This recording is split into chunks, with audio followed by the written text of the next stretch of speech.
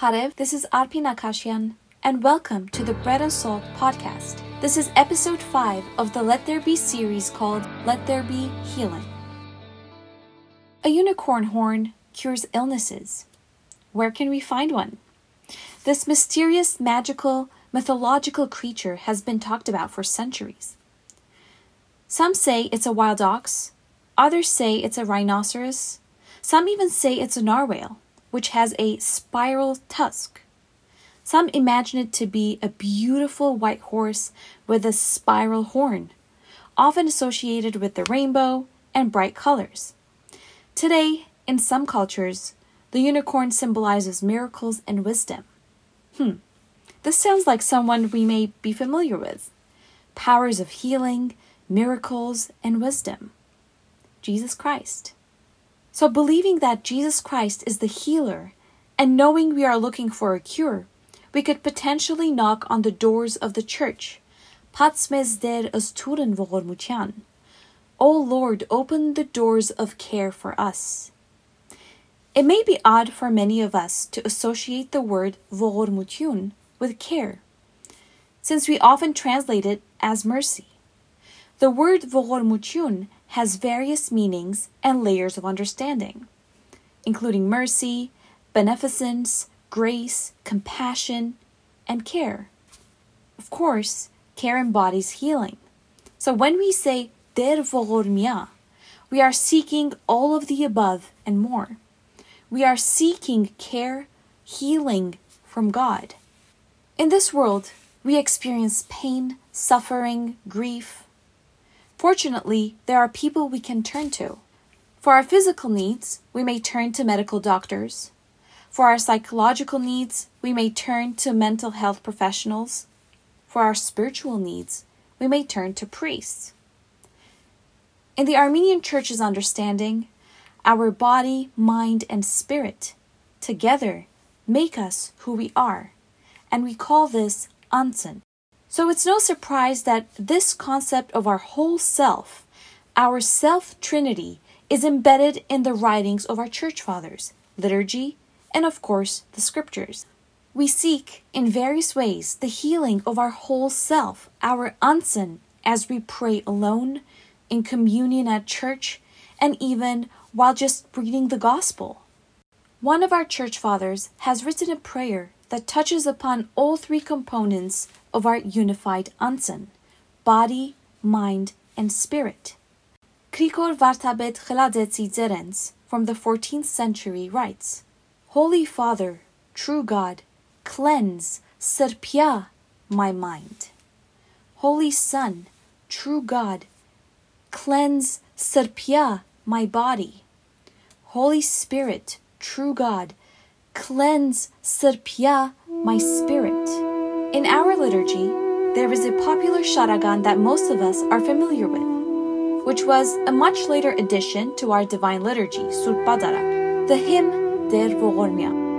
Amena Surp Yerortutun, Dur Ashkharhis Chagagutun, Yev Hivantats Pajishkutun, Nenchetzelots Arkayutun. In this hymn, we are emphasizing Dur Hivantats Pajishkutun, give to the sick healing. So we are seeking from our Lord care, healing, psychologically, physically, and spiritually.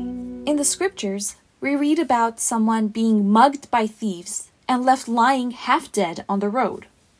Aside from the physical and financial burden, new research reports that after such incidences, victims for at least a few months may experience paranoia and even PTSD symptoms.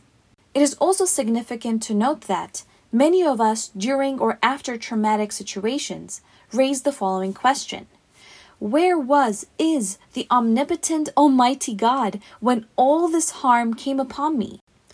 Besides witnessing at least 2 people pass by and not helping, this mugged, half-dead human mentioned in the gospel by Christ was finally in the arms of the Good Samaritan, the one who bound his wounds, pouring upon them oil and wine.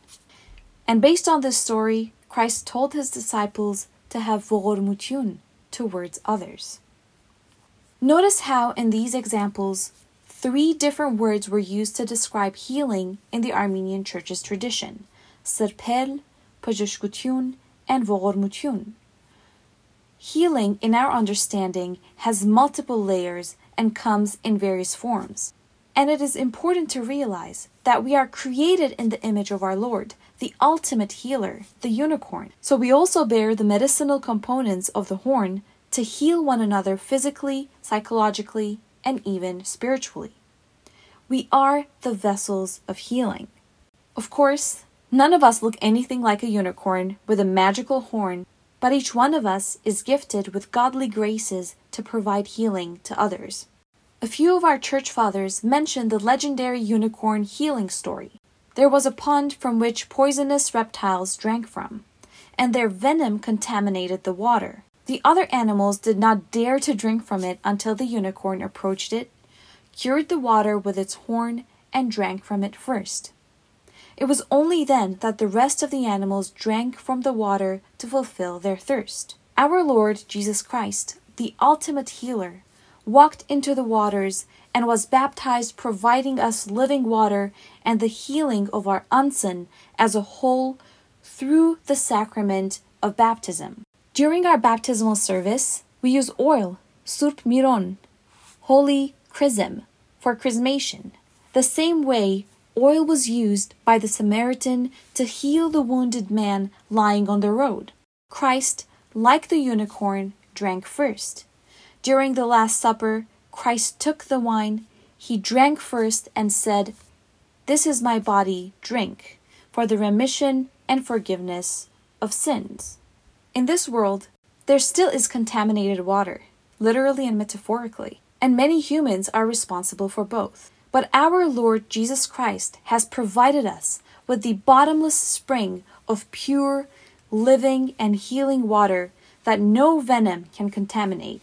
It is our responsibility as baptized children of God to bring this water to those who are thirsty, to those who seek healing, to those who are in need of our Lord Jesus Christ. For the cure we are looking for has already been offered to us, and the Lord's name will be blessed from now until forever.